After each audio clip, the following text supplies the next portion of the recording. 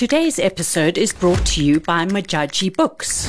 Majaji Books is an independent publisher making rain for Southern African women writers and readers. Majaji has some great new titles available. I'm especially excited to get my hands on Bloomer by Anne Schlebusch. Oh, I've just got a copy of it, but I don't know much about it. It's a novel about a 70-year-old woman who reinvents herself when she and her whole retirement community get locked down during COVID. The power of the older woman, that's exactly what we've been talking about. Yes. Which Majaji title are you looking forward to reading? Well, we've also been talking about screenwriting and the process of adapting books for movies and television, so I'm excited to read a book called Cut to the Chase by Janet van Eerden. Janet is an award-winning screenwriter, producer, and lecturer. Cut to the Chase is a step-by-step guide to script and screenwriting for beginners. Ask for both these Majaji titles by name at your favorite bookstore. If they don't have it, they can order for you. Or you can order it directly from www.majajibooks.co.za. That's www.modjajibooks.co.za. Hello, everyone, and welcome to The Hidden Lives of Writers. My name's Fiona Snickers, and I'm joined by my co-host, Gail Schimmel. Gail's been looking a little frazzled today, and I'm wondering, is it the day job or is it your writing week that's been a bit hectic? Fiona, it's everything. It's the day job, it's the parenting, and then on top of it, I'm busy doing structural edits with a very tight deadline. I don't really understand why the deadline's so tight, but I'm a very compliant writer. If I'm told to do something, I do it. And I have these structural edits to do, and I'm fitting them in between everything else. Gail, can you perhaps explain to us what structural edits are? Because I don't think all our listeners will know. Absolutely. So structural edit is when your editors had a first read of your book and they are telling you basically what is wrong with your book. Develop this character more, describe this scene more. Oh my goodness, you've got a major plot hole over here. None of this book makes sense. That type of thing. And it's actually a process I love. I love being edited. I love that this world that has been my private world for so long, now somebody else comes into it. And they treat it as if it's real. We have debates about whether this is true to the character or not. And this is someone I've made up. And I love it when I share that world with someone. But it's also, you open that document and basically horrifying moment. Yeah. Red tracking everywhere. And you kind of have to close the document and take a deep breath and reopen it. And what I do is I put it on, simple markup rather than detailed markup. So I can't actually see everything that's been done, and I can't get upset that my comma's been moved. And I read it, and then I realize that my editor, who is my editor that I've always had, Nicola Raystake, just makes me sound more like me. And it's brilliant, and I love it. But it's quite hard work, and it's got to be done by Wednesday. Oh, wow. Okay. Should we let you go right now to carry on with that? And Fiona, your writing week? It's been not wildly productive, but I'm following a method that I read about probably online, because that's where I read about everything, called the flashlight method. Tell me more. It's kind of what I've been doing anyway, but it was just interesting to hear it explained. It's described as when you're walking along a pathway at night, okay, you know your beginning point and you know more or less what your end point is, but you can't see the way clearly. But you're holding, I guess in South Africa we'd call it a torch. In America they call it a flashlight. You're holding a flashlight which lets you see a few steps ahead. Okay. And you walk along, you can see a few steps ahead, and then there's a bend in the road, and then you can see a few steps after that. So it's a kind of discovery process of writing. You haven't got everything mapped out every step of the way, and you're not going along utterly clueless either. You're not kind of fumbling in the pitch dark. You've got the flashlight to help you sort of see ahead. You maybe know what's coming in the next page or two, and you maybe know what the final destination is, but you don't have the whole thing mapped out. And do you then do you make notes of the things that you're seeing with your flashlight? Do you plan ahead? Do you go the next few chapters, this is what I need to get in? In a way, when I start writing for the day, I just go. I've got an idea of where this piece of writing is going. And then when it's time to stop for the day, my flashlight has shown me a few steps ahead. So I just make a couple of notes, A dies, B gets married, and C comes down with COVID or whatever, just to remind myself that that's where I saw it going. Okay. It does sound like you said, it's a thing it sounds a lot like how I write, because I know the end and I know where I need to be in the middle. Okay. Then I look ahead a few. But interesting, very interesting to hear it named and described. Yeah, it's quite intuitive, and maybe it wouldn't work for everybody, but at this kind of stage in my career, that's what's working for me. And it was just interesting to see it described. And Fiona, in terms of what you filling up with, what you're absorbing, what do you have for us this week? Oh, I am reading such a nice book at the moment. In fact, I kind of want to stop what we're doing now and just get back to it because it is so fascinating. It's called The Golden Couple, and it's got two authors, Greer Hendricks and Sarah Pekanen. I'm not sure if I'm saying that right. It's just such a fascinating premise. It's such a great premise. It's not like one of these high concept, twisty plots, but it's a brilliant premise. One of the characters is a psychologist. She's a licensed therapist, or rather she was a licensed therapist. She had her license revoked because she got sick and tired of all the kind of pesky ethics surrounding psychologists and how they're meant to conduct themselves. And she decided, screw it, and she's going her own way. And she's offering therapy, especially to couples, where the rules just go out the window. She does her own research. If the wife mentions, my husband's ex-girlfriend is Nicola, and I think Nicola still has a crush on him, she, the therapist, will go and meet Nicola at the school gates and have a little chat with her and then bring back to the therapy sessions what she thinks. I think people in therapy often say to the therapist, what should I do? I don't know what to do. And what the therapist is meant to do is kind of lead you. What would you like to do? Yes. Kind of lead you to your own conclusion of what you want to do. But this therapist is like, you should do this, and then you should do that, and then you should do that, and then you will be better. And it satisfies something in me, like where you can see this terrible situation, and being on the outside, you can see the roadmap out of it. And it's so frustrating that the people aren't getting there by themselves. But of course, I can see where this is going. It's going to turn out that those pesky little ethics were actually there for a reason and were probably a very good idea. And I kind of suspect that this is a bit of a thriller or a suspense novel. So maybe somebody's going to die or somebody's going to get attacked. Please promise me, because I have had a lot of experiences recently where the book starts out like, oh my God, this is the book I've been waiting for my whole life. And then suddenly it's like, okay, please promise me, come back to me and tell me, does it keep up the promise of the initial premise, or does it fizzle out or become ridiculous, or any of the other terrible things that happen to books? I will do that. I might even review it at some point, post it online. But for now, I can't wait to get back to it. And you, Gail, what have you been reading or watching or listening to? So as part of I've talked about how I've got a new idea percolating. And as part of it, I've recognized that what I'm loving reading and watching at the moment is quirky things. So examples of the sort of books I've loved recently in the last year, Impossible by Sarah Lotz. I loved that moment. Enjoyed where it too. That thing happens and I'm like, oh my goodness.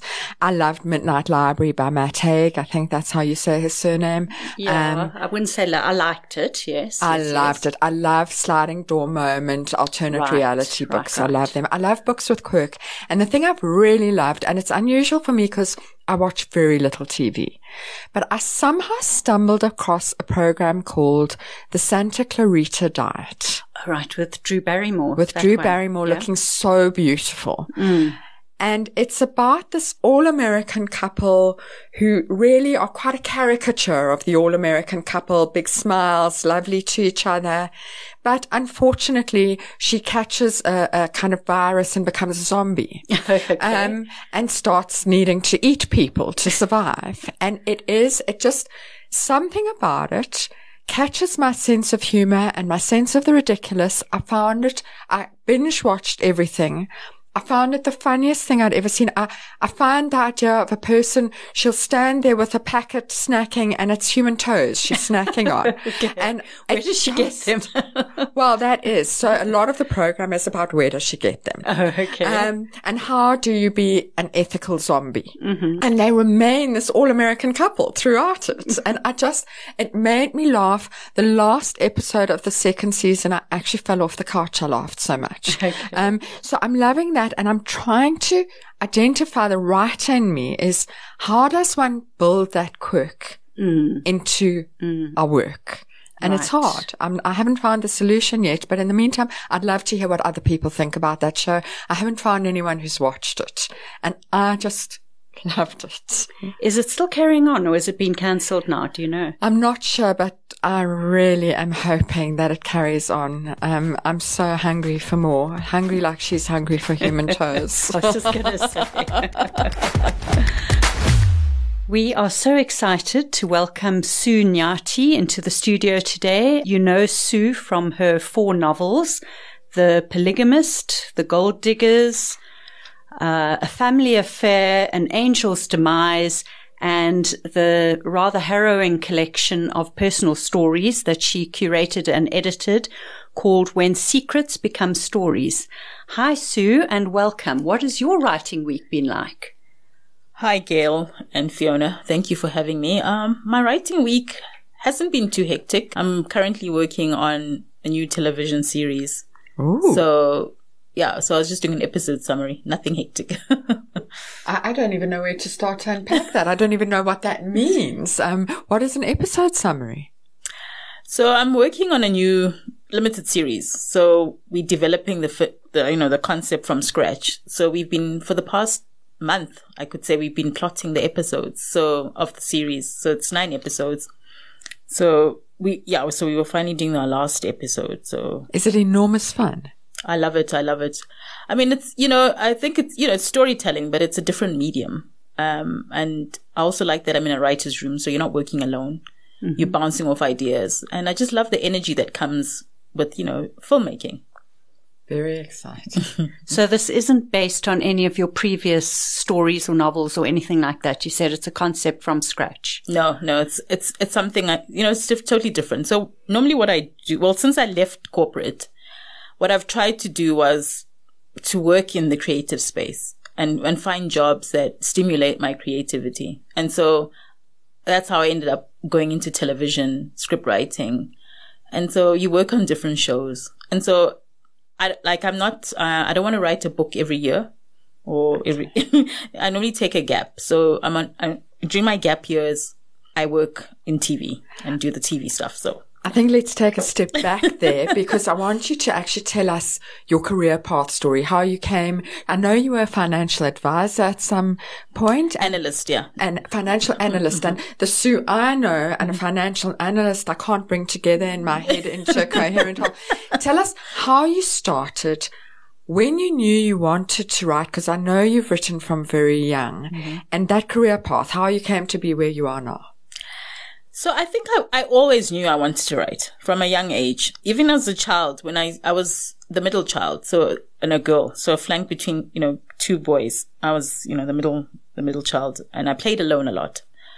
But even in my play, I used to make up stories. So I already had that inclination. I remember my father used to be so concerned. He'd be like, why are you like talking to yourself? And I'm like, I'm not talking to myself. There are characters around me. I would create these characters and I would act out stories. So already I knew that, this is in me.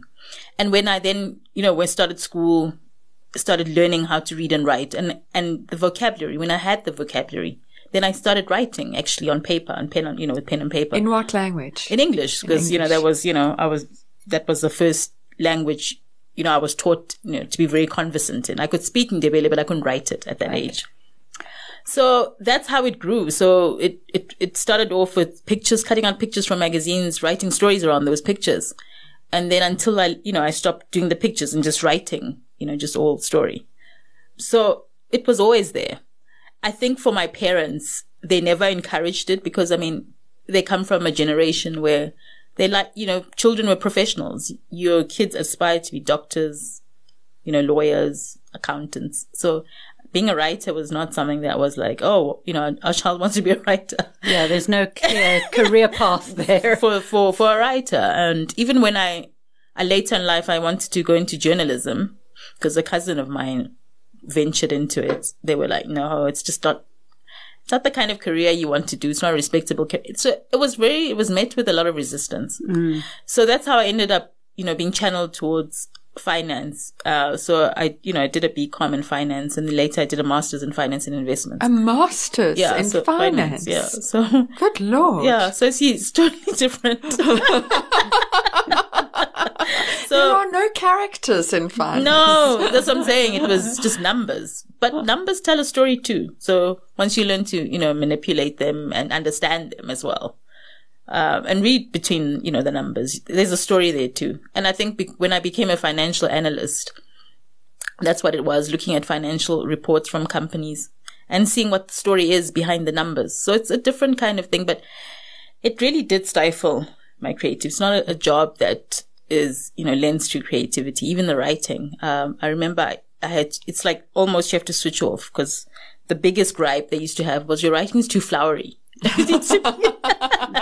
I have to get into gear all the time, like, and be, very, So I think look, when I have a career spanning over 15 years. So I think when I turned just before I turned 40, I had that talk with myself that, look, you have to decide what you want. You can't do both. I mean, it was clear I couldn't do both. I'd been trying to do both, juggling, the corporate and the writing. But, because you obviously something's going to suffer when you try to do two things. And so I made the decision, well, okay, I've done the finance for, for a great part of my life. So let me give the writing a chance. And, give it my all, so that if it doesn't work, at least I don't have that thing, I don't want to have regrets. So I said, no. So let's see what pans out. If it doesn't work, it doesn't work. But at least you tried it, right? And so you quit the day job? I didn't quit, but, my position was retrenched. So it was when the offer came, I was like, this is a sign. Yeah, it's a sign. This is the universe. Whatever you believe in the universe, or it's God speaking to me. So I said, okay, I'll take the package. And that's how I left corporate. But I think in the back of my head, I was still thinking, well, I can always find a job. And it's not the end, but at least now I have this package. I can write. I don't have pressure, like financially trying to figure out when the next paycheck is coming from. So at least I had that peace of mind, because I'm also a single parent. So, you always want stability, financial stability. So that happened in 2018 when I turned 40, just a month before I turned 40. And I've never, I'm still here. I'm still writing. I'm still alive. So I'm not, so now I definitely, I'm not going back to corporate. Yeah. There's a lovely scene in The Gold Diggers when the twins are children and they're playing alone together, and they're also talking in those voices and totally wrapped up in their own world, something that the adults are completely excluded from until their mom walks up to them and they don't know it, but she's making an announcement that's going to change their life forever.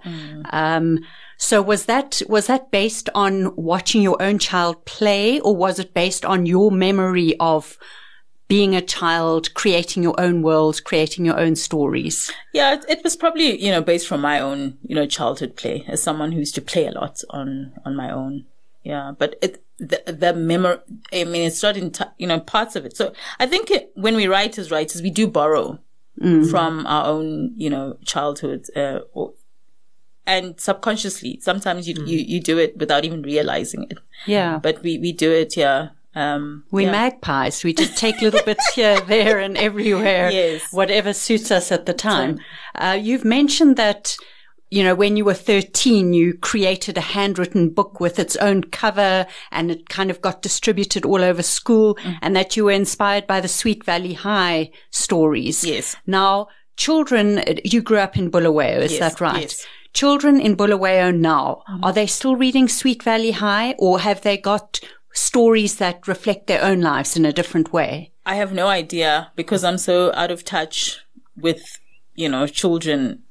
Yeah, in Bulawayo, I mean. And I've got a feeling, and this is just a gut feeling, that if one read a Sweet Valley High now, it would be so dated and so cringy to borrow from the kids. I've got a feeling it would be terrible. Yeah. But I don't think they have something in place of it, because if you think of that young adult market, it's very thin in terms of, I mean, Sweet Valley High was very iconic.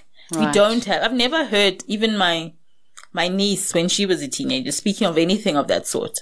I don't know what they're reading, honestly. And because I don't have children that age, I'm very out of touch with, what books they're reading. And I haven't, when I go home, I'm very out of touch with the schools. So I don't know really what has filled that void, if anything. I think there's still a void there. I think there's still a big gap in the market for preteen and teen literature set in African countries, so that children coming up can kind of see themselves in the characters. And where it's got a bit of, the Sweet Valley High books had a naughtiness to them. Like Yes. it was a bit like, should you be reading this? Shouldn't you? And having quite non-reading children, I see the one way you can tempt them into reading is by implying that the book's unsuitable because there's too much sex. No, you can't read that, my darling. There's far too much sex. Best way to get a child reading. So I want to go back a little bit, because you've done the thing that I'm very envious of, having left corporate, even though I love my day job, but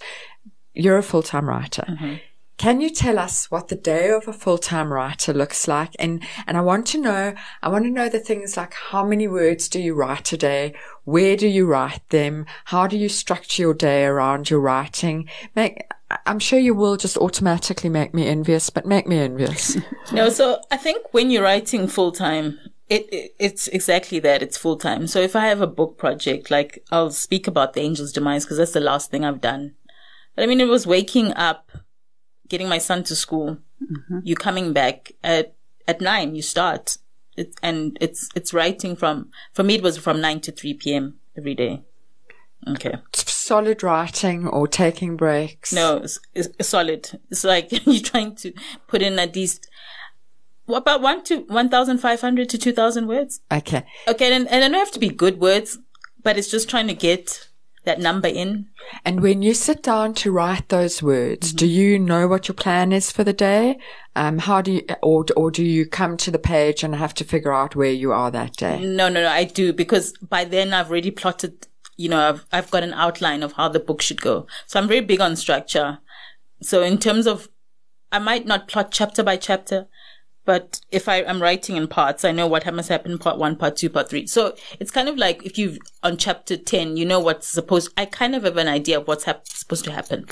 And I follow, yeah. So you're definitely a plotter rather than a pantser. Yeah. Yeah. Okay, so one part of your history that I found very interesting was a time when you were kind of working as a journalist in Zimbabwe. You were doing an advice column in a newspaper? No, so I wasn't working as a journalist. I was still I was in corporate finance at the time. Right. And it was that era of Sex and the City. Right. And I loved that series. And I always... There's a pattern here, Sweet Valley High, Sex and the City. And I always considered myself like a Carrie Bradshaw, So it was like, in my way, I was like trying to find something to be creative about, because I'm stuck in this job all day. I just needed a little outlet where I could actually be doing something creative on the side. And so I started doing that column. It was called Steaming Off. I used to contribute, yes. And your readers were very interactive, weren't they? They used to write to you and suggest that you write about this and ask for help with their problems and so on, weren't they? Okay. And so that really sparked off, you kind of realize that people actually do have a lot of problems and would like, people to explore a lot of things that are not spoken about. Yeah. Do you think that's a source for writing ideas, that insight into people's problems? Not really, because I was writing more about my own problems. I mean, I remember the one time, I wrote about, being single on Valentine's Day. And I storyfied it. Yeah. But, people could relate, it was like that kind of thing that sparked off. Oh yeah, I've also been there. It's that kind of thing. And things resonated with people. So it was, those kind of things that I used to write. Yeah. It was just like, sharing things about me, not necessarily, giving advice, but it was just like talking about things around relationships. Yeah.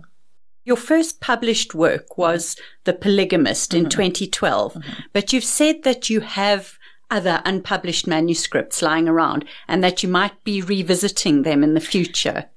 I have revisited them. So all those manuscripts I spoke about there was a family affair. Right. Something I wrote in my 20s. Yes. Yeah. So it was already in existence before The Polygamist.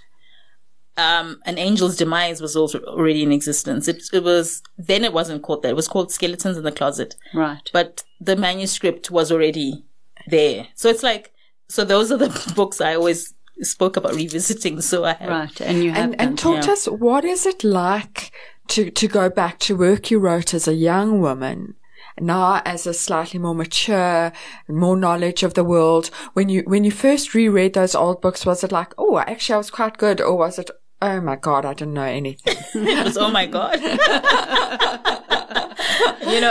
And because I used to wonder, back in those days, when I used to get rejections, it would break my heart. But reading it now, I understand why that work was rejected. Mm-hmm. So, yeah. So it was like, and I'm glad it was rejected. It wasn't ready. So, and it was nice, reworking all How that. did you do that? What was the process? Did you start from scratch rewriting? No. The story wasn't the problem. The storyline was fine. It was the writing, how it was written. So I knew it was just improve the writing. Okay. So there was absolutely nothing wrong with the stories and the story ideas. That wasn't an issue. So it's easier when you're starting because you're building on something. You already have a foundation. You've already got your, what people refer to, shitty first draft. Yes, exactly.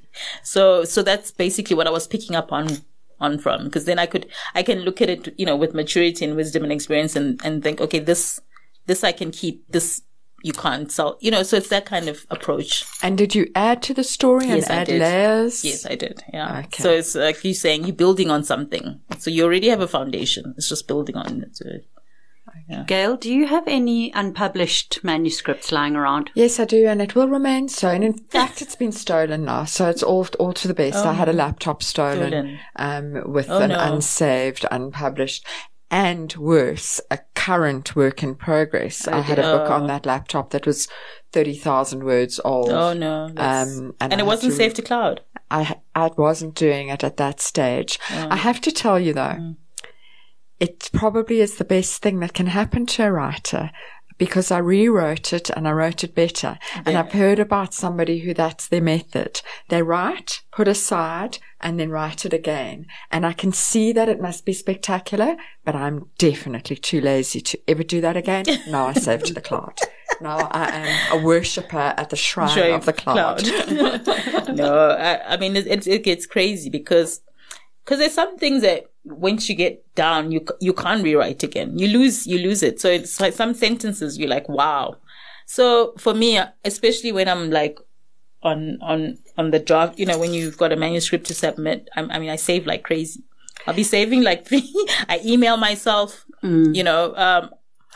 yeah. That's the difference between you and me. So you write beautiful sentences that you're sad to lose. I've never written a sentence that I've gone, oh wow, afterwards in my life. I think that actually leads to one of the big things I want to talk to Sue about. You and I have had a lot of interesting conversations about the difference between commercial and literary fiction, where you feel you fit on that spectrum. And we've also talked about, as a black writer, getting pigeonholed as a literary writer. So a lot of stuff in that question. Talk to me.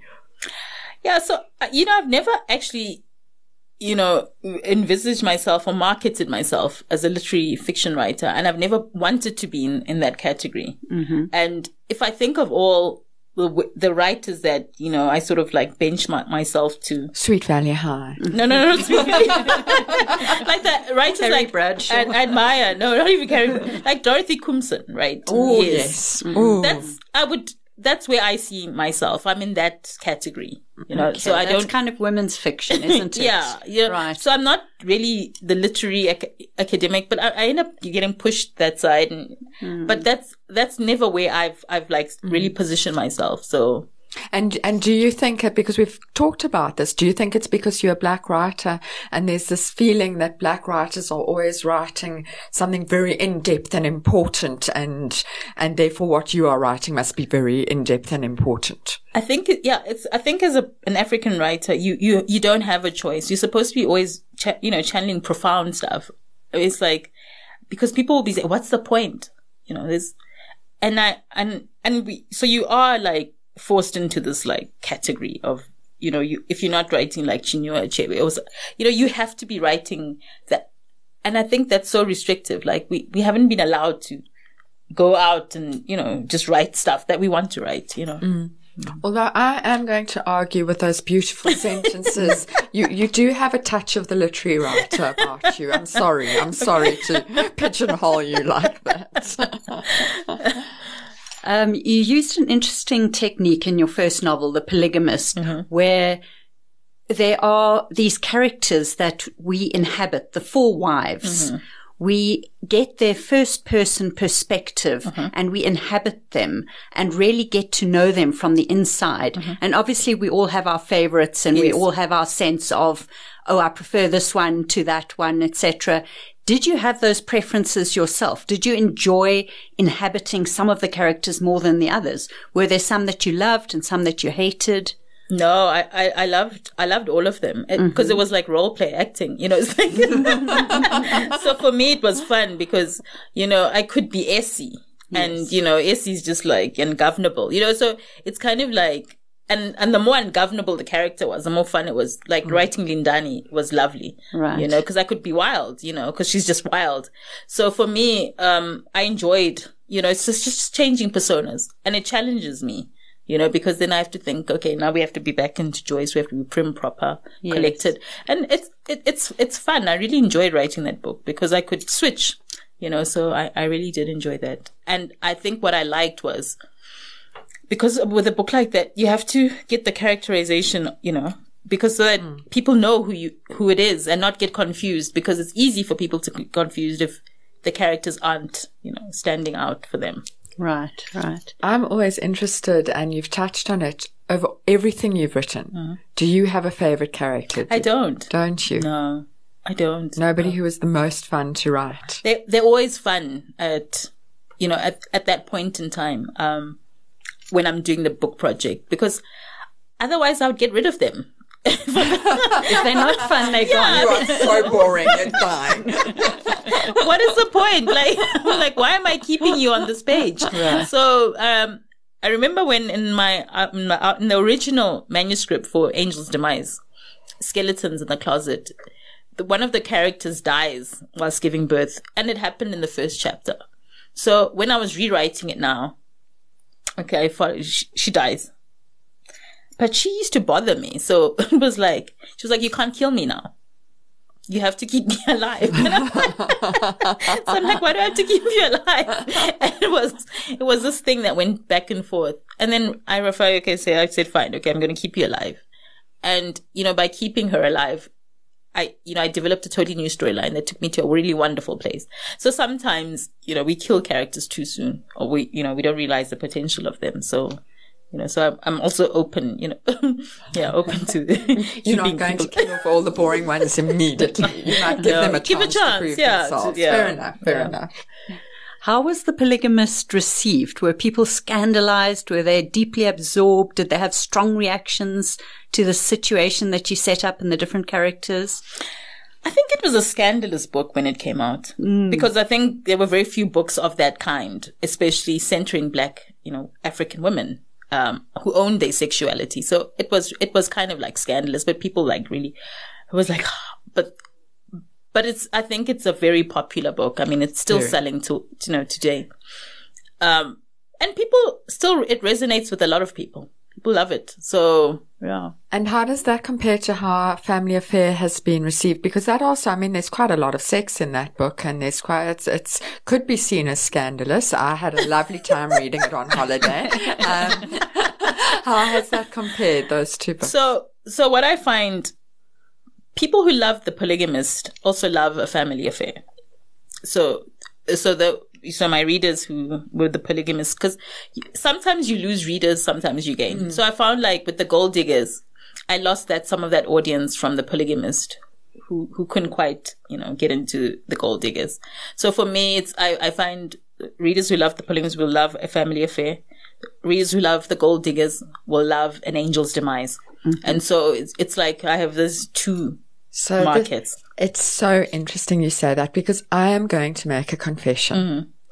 I have not read The Gold Diggers, and I have Angel's Demise sitting next to my bed.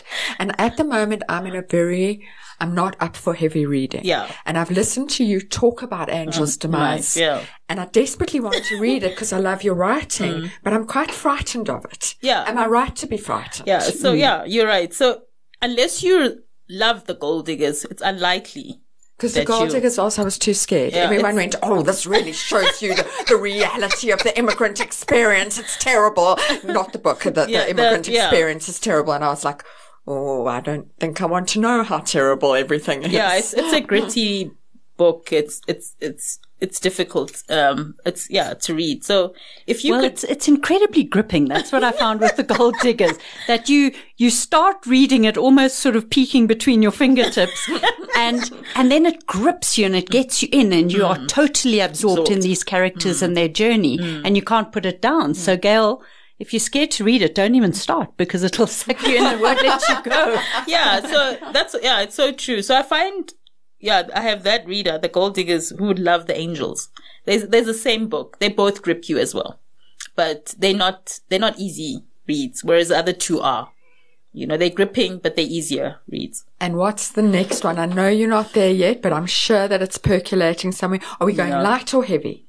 No, it'll probably light, Sue. Can we have another light one? It'll probably be light, because I tend to, because I've done heavy. So I tend to also write like that. Okay, so I give myself a break. It'll probably be light, because I've been contemplating, not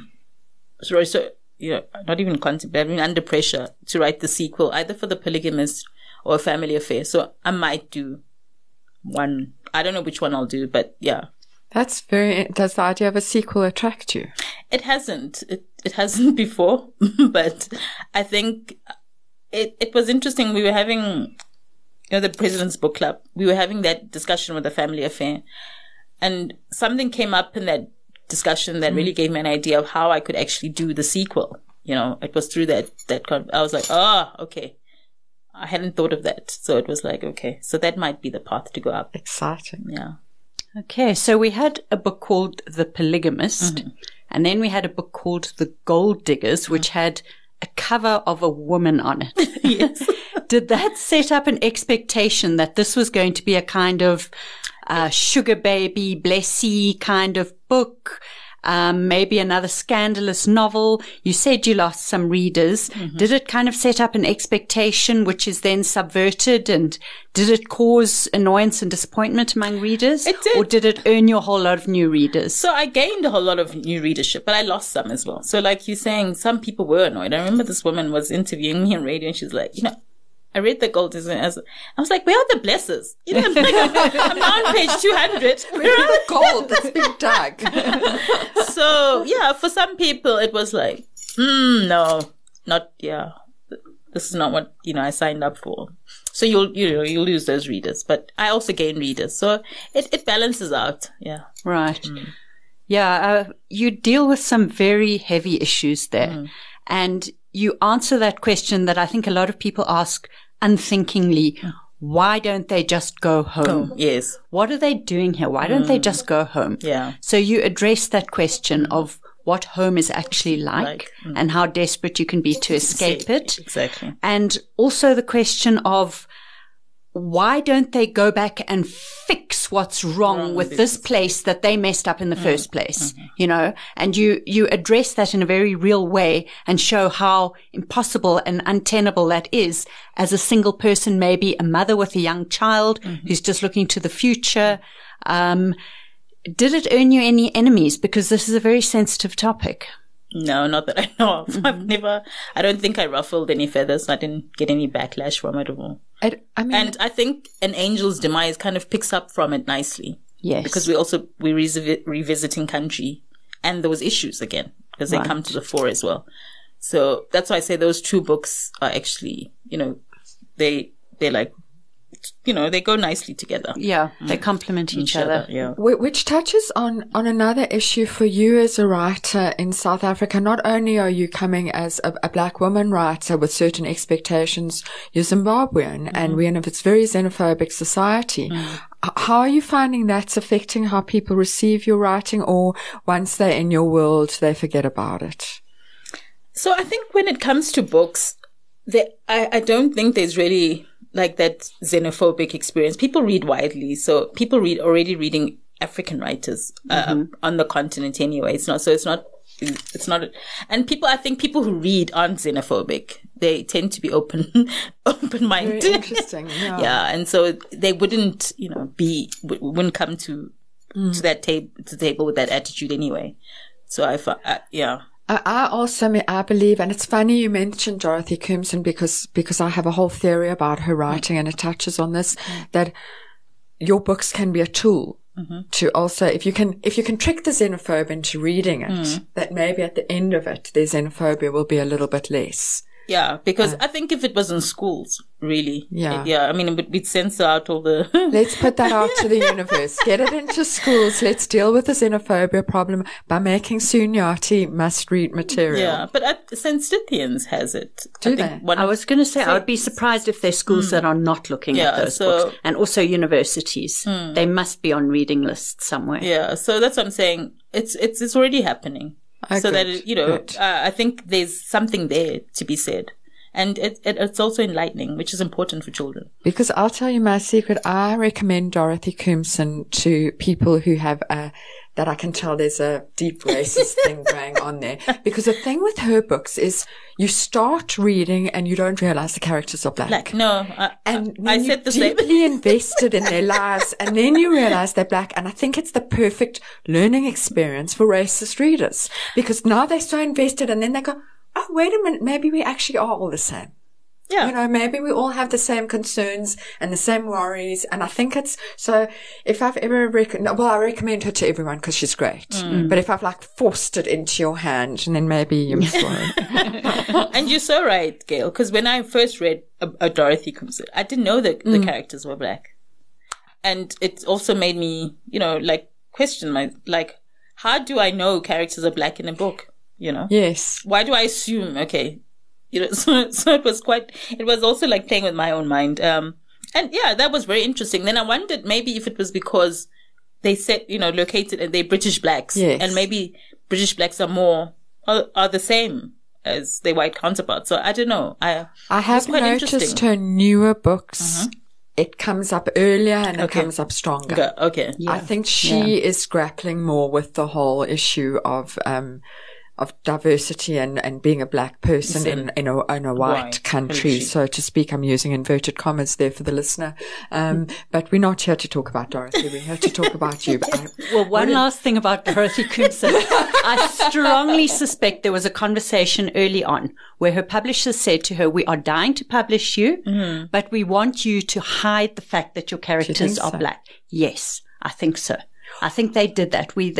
Let's hook the readers in, but you know, just kind of hide that black thing for a while. Don't make it too obvious. And I think they designed the covers in such a way, because I've noticed that her new covers make it clear that the characters are black. Yeah, so I think there was a little covert racist conversation going. About it. I hope that we have her as a guest in South Africa one day. And I hope we have a panel with Sue and Dorothy. And that is so delicious. I would love, I'd love for her to come, because I think her books, books would actually be ahead here. I think a lot more people should be reading them, I think. They really are. But okay, moving on from Dorothy Coombs. Okay, moving on to A Family Affair, which came out in 2020. Mm-hmm. There's a very interesting, I wouldn't call it a subplot, but it's a thread that goes through the whole book, which is the mega church versus traditional society versus sort of Roman Catholicism, the more kind of more conventional face of Christianity. Mm-hmm. Did you draw on personal experience for this, or what was the inspiration for this plot line? So so there is personal inspiration in the sense that I was raised Roman Catholic, and there was a time, because this book is located in Bulawayo, and so I'm writing about Bulawayo society, and that's very blatant. It's a blatant thing. I'm not even trying to hide it. And so there was a movement. There was a huge shift when people then moved from the traditional churches to the mega, Pentecostal churches, and it was big in the 90s. So that was so there was a very deliberate commentary. And why I did the church. So I was looking at a society that really is hinged on culture or tradition, whatever, the church and patriarchy. And those pillars really, those are the pillars that we grew up in. And it can be very oppressive, those three, that unholy trinity put together. So, and that's the whole premise of that book. What I found fascinating as a fairly uneducated reader, in a way, I say uneducated about the Zimbabwe, and I know what everyone knows, but I haven't gone deep into it. And in my head, Zimbabwe is a poor country, and everybody's suffering terribly and running around worrying about how they're going to survive. And you wrote about wealthy Zimbabwe, and I was fascinated by that. Was that a deliberate decision to show us a different face of Zimbabwe? Yes, definitely, because it's the same in South Africa as well. You have wealthy black Africans. Not everybody lives in Alexandra or Deep Street Township. You have affluent blacks who travel, who live, lavish lives. And it's the same in Zimbabwe. It's the same in every society, actually. And I think if you I don't know if you ever watched the Real Housewives franchise. I mean, they've moved to Lagos and Nairobi. I'm trying very hard not to but dip in. But then I think those shows really showcase, it's a social commentary for me, in the sense that you see that even in those countries, there's always the cream, the elite who live, super luxurious lives. And so I also in my book, I also wanted to show that side of Zimbabwean society that is wealthy, that is affluent, It was fascinating. I enjoyed it, but I was quite thrown by how I had to readjust my picture of Zimbabwe. Yeah, no, I mean, I also get commentary from even Zimbabweans themselves who say, we've always wondered how the other half lives. It's always it was almost like voyeurism, because we could, go and peep behind the high walls and the manicured gardens and so on, yes. That book came out, I think, in the same year as Angela McCall Critical But Stable, which was also a counter-narrative to the kind of poverty tourism that some African literature is. And a common theme is that here is this glitzy exterior, which is lovely to look at and fantasize about and to see how people live. But behind closed doors, everything isn't that rosy. Yes. Was that a deliberate choice of yours to sort of go behind the walls and show us that people have the same problems? Yes. And the thing is, and so that people don't feel bad, because I feel like people always are doing sort of like a PR exercise with their lives. Everybody has problems, and there are no perfect families. But there's always this thing of trying to project perfection. People are obsessed with projecting perfection. And I don't know why that is. But every family has its flaws and foibles. And I think the sooner we accept that every family also has dysfunction, I think we'd sleep better at night. Instead of trying to pretend that, everything's rosy. What's behind the Instagram. And let's, and I think that's why people love that book, because it's reading it and you're like, oh yes, this sounds like our family. And it's that makes that book very popular. That, okay, so our family's not as bad as we thought it was. And I think that's why people probably like reality TV, because you're looking at other people's lives and thinking, okay, I thought I was messed up, but okay, I'm actually okay. Very fine. Yeah. So you've talked a little bit about what's coming next, and you've talked about as a child, all the voices in your head, all the characters. How do you know what is an idea worth following? Because I'm sure, like most of us who write a lot, you have lots of ideas. How do you know which one has legs? I get a feeling in my hands. I actually get a tingle in my hands when I've got a good idea. What is it for you? I think for me, because I always say I start writing in my head before I put it down on paper. So I start playing around with the story, the characters in my head. I don't even put it on paper, but I start to craft it. And if it reaches a point where I can no longer contain it in my head, then I know, okay, there's something here we can run with. But sometimes it just dies. It doesn't go anywhere. Yeah. Yeah. But I love that answer. There was a fascinating part in A Family Affair where you're talking about the family that have gathered for this wedding, and you talk about how the aunts and uncles have arrived, and how in Ndebele there are distinct words for a particular type of aunt. The aunt that's related to you through your mother's side, the aunt that's related through your father's side. And there's one Ndebele word for something that takes a whole sentence to explain in English. Have you ever written in Ndebele or ever wished that you could or been interested in pursuing that? I've never written in Ndebele, and I don't have enough vocabulary to. So I don't think I would do a good job of it. But, I always say, let that not be a limitation, that people can translate. And I'm really open to people translating my books. And they could take that whole sentence and make it into one word. Yeah. And so I think, for me, it's not really a limitation. I think, because now we have translation really gives your book legs. I mean, like The Gold Diggers has been translated into Arabic now. So it's available to that market, So I think it doesn't matter now. Even if I write in English, my work can still be accessible in other languages. Right. So when you were writing Angel's Demise, only I didn't know that was what you were writing, obviously, you talked to me about how you said you were deliberately reading books written by white women. And I was very taken by that because I'd never met anyone who had set out with that as a project before and falling into the right category. I was very pleased. And you told me that it was to write a right character, which in Angel's Demise now. Did you find that reading experience, did it help you? It did. And how was writing that character? I had lots of white. So in Angel's Demise, I have the Williams family. Yes. And they're a white family who live on a farm. Is it Melanie who was the main character you were researching? Yeah. Right. Yeah.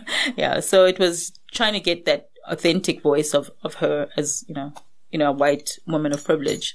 And so, that's why I started and I went on gobbling up all these books with, who were predominantly white female protagonists of a certain age. Yeah.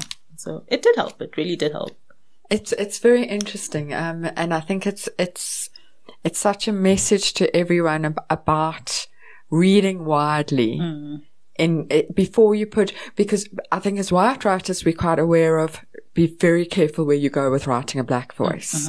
And it, for me, was so interesting that it works both ways, actually. Writing somebody else's voice is be very careful how you do that. I think that's a good lesson. Yeah. And I think, so when I ask people, so what did you think about the Williams? They were like, oh, wow, you really got it. and the same with her husband, Paul. Yeah, his voice. Yeah. Oh, that voice of the kind of husband called Paul. No. It's an older voice. It's a kind of 70s and 80s white Afrikaner farmer voice that just, it hit me deep down in a very uncomfortable way to see his voice there on the page. So people would ask me, like, how could you wrote him so well, but how did you manage to, and I'm saying it's the same thing, you research, you also live, I mean, we live with, worked with white men. I've worked with, the white male voice is quite a loud one. How can you, so it's, so it wasn't difficult. So, but you need to do that research. So I always say, because I mean, people will be like, if you're black, you have no right, to write white characters. I'm like, we creatives. I don't think we should start limiting ourselves. But I think if you're going to do it, do it well, research it. Do you think people do say that? Do people say if you're black, you can't write white characters? I know that if you're white, you're told you can't write black characters. I don't. No, it's more for white people. I agree, yes. White writers. But I'm just saying we shouldn't put those limitations because we are creative. Yes. And your stories are not necessarily always going to be politically correct. And they're also not going to be populated by one race. So I think we should allow, writers that license to. So have you found that you've talked about the political correctness and it definitely there is a move to books being more politically correct. Look what's happening, the debate about the Roald Dahl books at the moment. And I saw the other day James Bond is being rewritten to be more politically correct. Are you finding as a writer that when you come to the page, that's in your head more than it used to be? No. I think we need to stop doing that actually, because writing must reflect the period. It's like can you imagine taking Jane Austen and trying to make it politically correct? It just doesn't, you're killing the essence of the book. And for me, I think it's important because I see myself as a social anthropologist of a kind that should people come 20 years from now and read my books, they should be able to understand the world we were living in and the norms and laws of that time. Right. I mean, I remember someone tried to give me flack for using the word, was a prostitute in the Gold Diggers. Right. And I said, I defended that. I said, that's what it was called at that time. Right. No one was saying sex worker at the time. So let's not try and make things when they're not. Be truthful to the era that you're writing. So my books are not necessarily set now. Yes. But they must always reflect that time period. I must be truthful to that era. Sue, I consider you a Twitter superstar.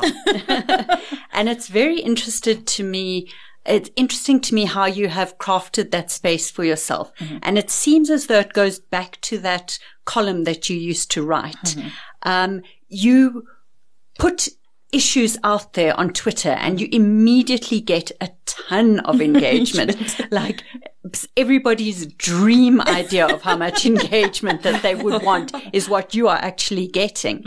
And I'm sure you're doing it intentionally, but it seems to me to be so sincere, and the way you engage with the people who respond is so sincere that I suspect that is the secret of your success. Possibly, because I think I wouldn't have grown the following. Right. Okay, because I started like every other person. I mean, I remember I joined Twitter probably 2012. Right. I didn't have any followers. Yeah. And so you started from zero like everybody else. And, I just started, slowly. I was frightened of Twitter in the beginning. I won't lie. And I think there was one or two incidents. I think I said something and someone, came back at me and they were quite, grazing and, the response was quite, vicious. And I was like, oh, okay, maybe I shouldn't be on this platform. But then I sort of stayed on and sort of observed. And then I kind of, sort of grew a thick skin over the years as well, to say not take things personally. And, people on Twitter, some people are angry, some aren't, so you also, it's like almost like you're going to a room full of people. You can't see their faces, but, they're going to say whatever they want to say. So I think then I started getting bolder. Even, I wasn't afraid. And I think because writing as well is my forte. So I think that's why I was able to really articulate myself and, I could engage.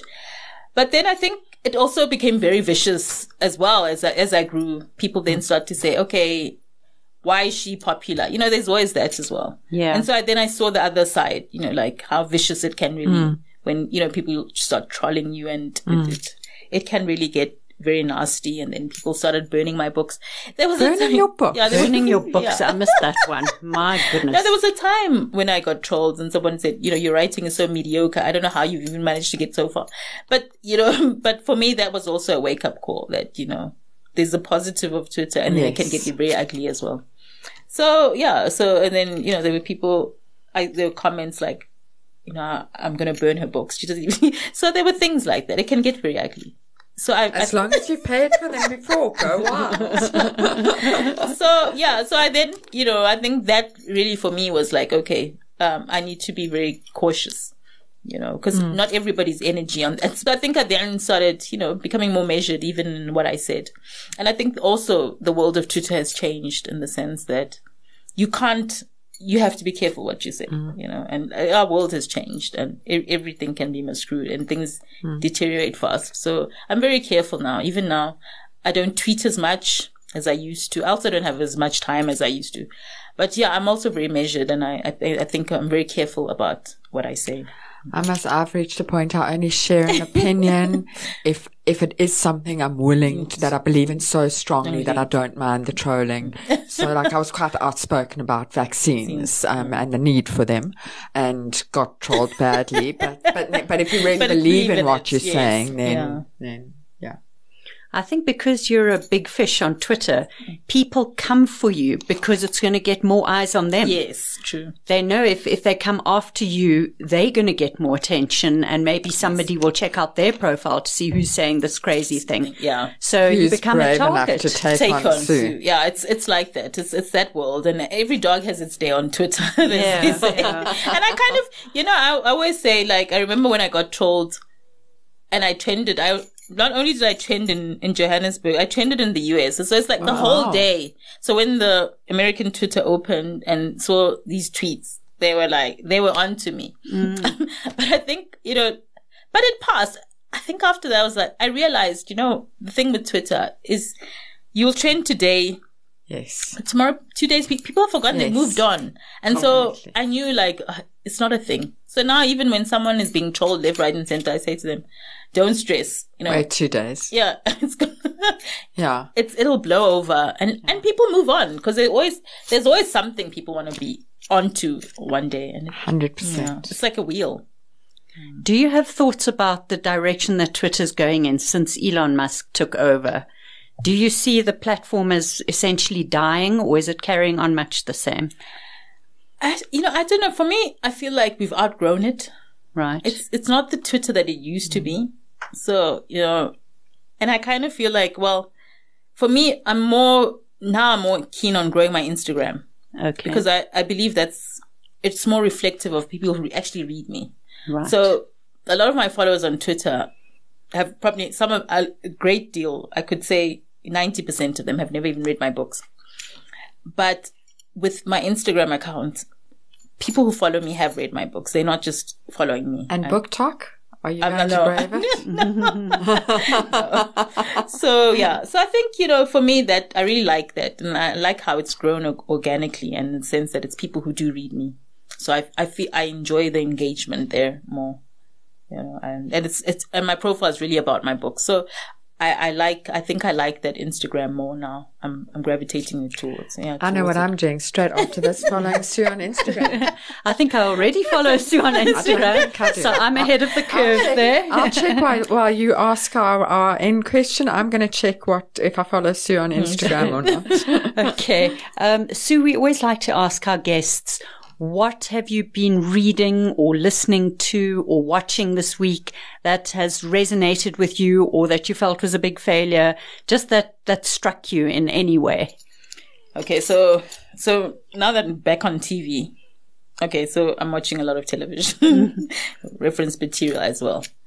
So apart from The Housewives, so I've been watching a lot of that to unwind.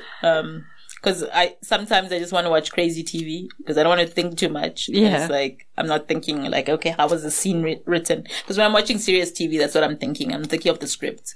But sometimes I just want to watch TV and not overthink things. So I've been watching My Housewives, the franchises. I enjoy that. It makes me laugh. It's a nice way to unwind after a busy week or day. So the serious stuff that I've watched, I'd recommend is Damn. I don't know if anyone has seen it. It's on Showmax. How do you spell that? Damn. D-A-M. Yeah. D-A-M. Yeah. Okay. Damn. Okay. Not D-A-M. Yeah. Damn it. Yeah, with me, you never, because, my books with so much swearing. So that series is I really highly recommend it. And I also watched Behind the Eyes. It's a British series. It's on Netflix. Right. Highly yes, I've seen that. It's actually brilliant. Yeah. I would recommend that to watch. What's that all about?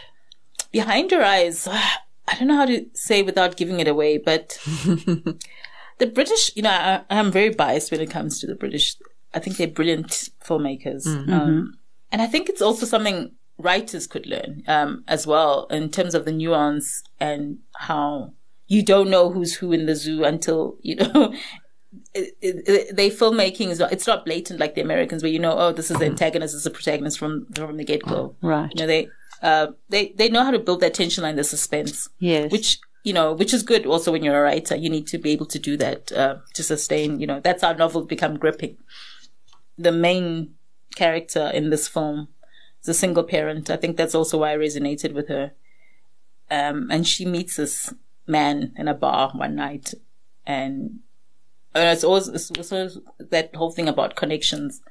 And I think for me, the fascinating thread with that film is, beyond what we see, there's also life happening behind the scenes, and it's got that layers, what they call magical realism now, but it's not really magical realism, the spiritual world. Yes. And I believe that's alive.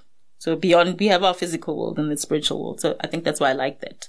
And I liked how the interpretation is stunning, and how they showed it in film. So please watch it. Sounds fascinating. Yeah, Behind Your Eyes. What am I reading? 2 books. The World of History, the new book by Simon Sebag Montefiore. I'm a history buff. Yes. I was also a history buff in school. That's something I didn't tell you. I used to be the top student for history in school. Okay, in high school. Cool. I would do badly in others. I wouldn't fail, but I would do badly, but I'd get the prize for history. I just loved. I used to gobble up history a lot. And we did a lot of European history. I believe he's actually speaking at the Jewish Literary Festival. He's in South Africa, or coming to South Africa. Yes. So I'll be interviewing him at Gibbs. We're having a, So brilliant. So yeah, I'll be in conversation with him. So I'm reading, it's a thick book. It's like 1,000 pages, but it's quite voluminous, but it's not, I like the way he writes the history as well. It's not academic. So I'm also reading chunks of that. And I'm also reading Quality of Mercy by Pio Glorian Yes. Right. Yes. So I'm loving it as well. I'm in there. I haven't read her yet, and everyone loves her, and I have to get myself reading her. Yeah. No, it's stunning. So it's, for me, I guess, also because she's a Bulawayo girl, and so the nostalgia that she stirs. So when I read her books, so I'm enjoying it. She was actually, we were in the same high school. She was a year ahead of me. So. Wow, what a high school! Yeah. So it's also quite interesting. Yeah. So those are the books that I'm reading now, that I'm busy Great with. recommendations. Yeah. Well, Sue, thank you so much for your time. We want everybody to buy and read your books. The latest is An Angel's Demise, but I believe they are all still in print and still available in the bookstores. So ask for them by name. And thanks again for your time, and have a good week. It was awesome. Thank you. Well, Gail, I loved everything that Sue had to say. I found her so interesting, and I was especially fascinated by the fact that she's not afraid to alienate her readers. Like, she will write A type of book, and then at the next book switch to B type of book, and then back to A type of book again. And she knows she's going to lose some readers along the way, but she also knows she's going to gain some readers, and she's sort of broadened her reading base in that way, which I find quite fearless and quite admirable. Fiona, I'm fascinated that you find this fearless, because you write in so many different genres, and you have this wide reading base. Some are your literary readers, some are your fantasy readers. So I think you're admiring something that's admirable about yourself. I don't know if I've ever done anything as dramatic as gone from something really quite fun and light and enjoyable to quite hectic and dark, and then back again. Says the woman who literally bought out a Cozy Witch series around the same time as Lacuna, which is a very serious, quite heavy, but not so heavy I couldn't read it type of read. So really, you're admiring yourself there. I was also fascinated to do with that, how she doesn't let the political correctness weigh her down. Yeah, it's just not something that she's allowing to burden her at all. And I think there's a lesson there for all of us. Absolutely. What about her story did you find interesting? So it's more something that brought a personal recollection for me that she talked about her parents not accepting her writing. And she talked about it because of the type of people they were and because of the type of expectations they had. And I think a lot of people whose parents resist them becoming full-time writers think it's because their parents aren't creative people.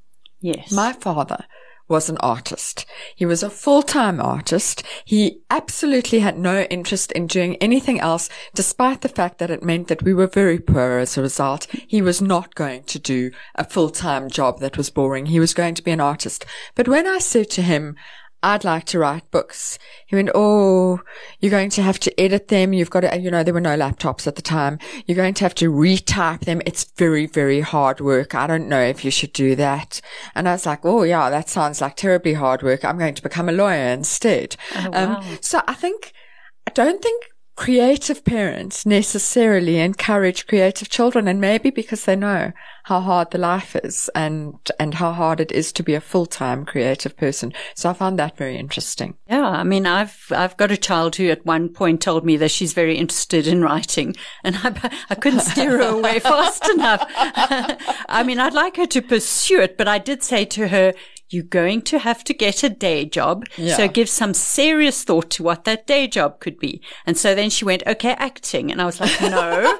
No, I meant a real day job. Think again, a real day job, please, darling. You can be a doctor or a lawyer. Yes, or an engineer if we're really going to break out here. Fiona, what is your lesson this week for our listeners? Well, I was interested in what Sue said about her 9 to 3 schedule of sitting down every day once she's dropped her son off at school and setting expectations for herself. It's kind of turning your writing into a day job. Just putting your bum on the seat, getting the words out, the 2,000 words or whatever, which is a remarkable daily productivity rate, if that's what she is meeting. Just making those expectations and meeting them and treating it seriously like a job. I think that there are lessons to be learned there. Absolutely. Not waiting for the muse. The muse is dead. I think that was one of the titles for this podcast that we considered. For me, the thing that she said that really triggered for me what I think is an important piece of advice is she has successfully gone back to early books that she wrote and she's now fixed up and turned into successful books. But I think that what goes wrong often for new writers is they write one book and it's not successful. They don't manage to find a publisher, and then they go back and they fiddle with it again and they fiddle with it again and they rewrite it again and send it out again. Send it out and again. Get the same rejections. Yeah. Sometimes your first book, it certainly was for me. I think it was for you. Your first book is a learning exercise, and your first book is not the book that's going to get published. When you finish your first book and you don't get it published, write your second book. Because maybe your second book is the magical one. And when you send a book out, you can't expect a response before about 3 months at the earliest. So use those 3 months not to sort of fret and wring your hands and worry. Start the next book. Absolutely. And then if you are rejected, you're excited about a new book already. And if you're not rejected, well, then you've got a little bit of balancing to do. But that's very doable. Well, I think that's a great note to end on. Thanks to Sue Nyathi for her time, and thanks as always, Gail. Thank you, Fiona. You've been listening to another production from Solid Gold Podcasts.